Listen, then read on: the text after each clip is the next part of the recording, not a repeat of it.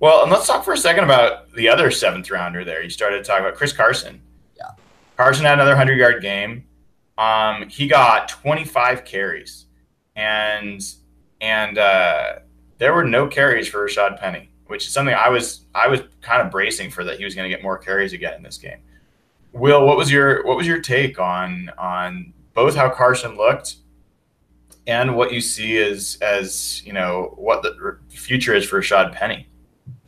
Well, first off, I loved Carson's performance. I want to just keep giving it to him. I mean, you saw, as the week progressed, what the guy can do when the blocking breaks down. The guy's able to create space on his own. I mean, I don't know. We talked all offseason. I know I did, about drafting a running back, and I always said with how this offensive line is, I want a guy that can create space without totally relying too much on his offensive line. Cough, cough, Sean Alexander.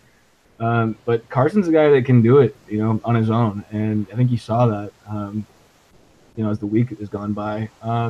What it means for Rashad Penny, I don't know, but my gut feeling says that it's grim. I don't know how I don't feel good about any sort of, carry that Penny takes away from Carson at this point, and I don't think anyone should. Do we have a Rashad Penny problem? Yeah. Yeah, we do. Yeah. Tell me more.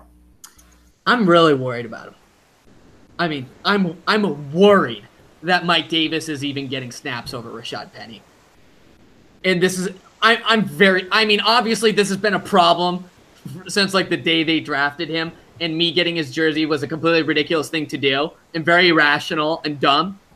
But we have a Rashad Penny problem. Your first round pick is not playing offensive snaps. That's a problem. Yeah, well, look, guys. And actually, you know what? Follow-up point. He was good on special teams in college. He hasn't done anything for us. I mean, I'm not even seeing remember when Lockett was a rookie and we saw some really cool stuff from him in the return game? Like he was shifty. He had that burst. He got around the corner and he was gone. I think in one of the first preseason games, Lockett had a return for a touchdown off a kickoff against the Bears, I think it was.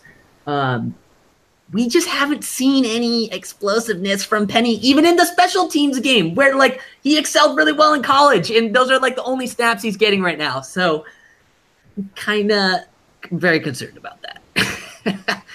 Well, I asked a very unpopular question on Twitter a few weeks ago, which is if someone offered you a fourth-round pick for Rashad Penny right now. Oh, stop it, Brian. I'm asking you. I am not giving Rashad Penny away for a fourth-round pick after 8 games. Okay, I'm going on record right now that you are going to regret that point of view. You are going to beg for a fourth-round pick in exchange for Rashad Penny before it's all said and done. I hope you're wrong, obviously. I hope I am begging to be wrong. I love being wrong about players like that. But I don't see it. Everyone's like, give him a chance. Dude's gotten way more chances than he's deserved. He has not earned these chances so far. He didn't earn them in preseason. He didn't earn them in practice. In practice, he's a Sean Alexander type player. Wait till you see him in a preseason game. In the preseason games, it was like, he's hurt. Give him a chance in the regular season. He got snaps in the regular season. And it was like, oh, did you see how he made that cut and he made that one guy miss? There's promise there. He's breaking tackles. And guys, he's been getting chances, and he's okay. I think he's an okay player. I think he's a fine backup back, but has been zero about Rashad Penny that has looked special. He has not looked faster than the average running back. He has not looked shiftier than the average running back. He has not looked stronger than the average running back. So if you have nothing that is elite about your skill set as a running back, and guess what? Running backs don't need time to make an impact. Running backs and linebackers in particular, they come into the league and either they're great or they're not. And that's how it is. Tell me about a running back that got good his third year in the league. Well, Melvin Gordon is an example. I know me and Evan talked about that. Well, yeah, that's not a bad example. I just think it's more often not that occurs. So let's go back and take a look real quick since we're even playing Melvin this year. So he went from having 3.5 yards a carry and 641 yards his rookie year to 3.9 yards a carry his next 2 years. He got a lot more carries, and he scored a bunch of touchdowns, so there's that. From a receiving standpoint, he got a lot more targets. I don't know. Like, did he get better, or did he just get more opportunities?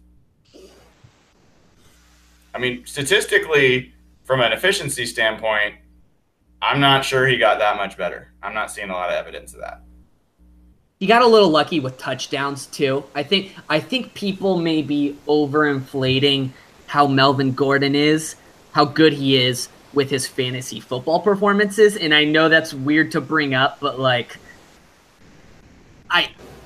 he's not great. He's good though. I think his touchdown performances have been mostly based on opportunity and volume, and like you said, the yards per carry thing is an issue. Let me give him to you. Like, let's just say I'm wrong, and he did get significantly better his second year. Name another.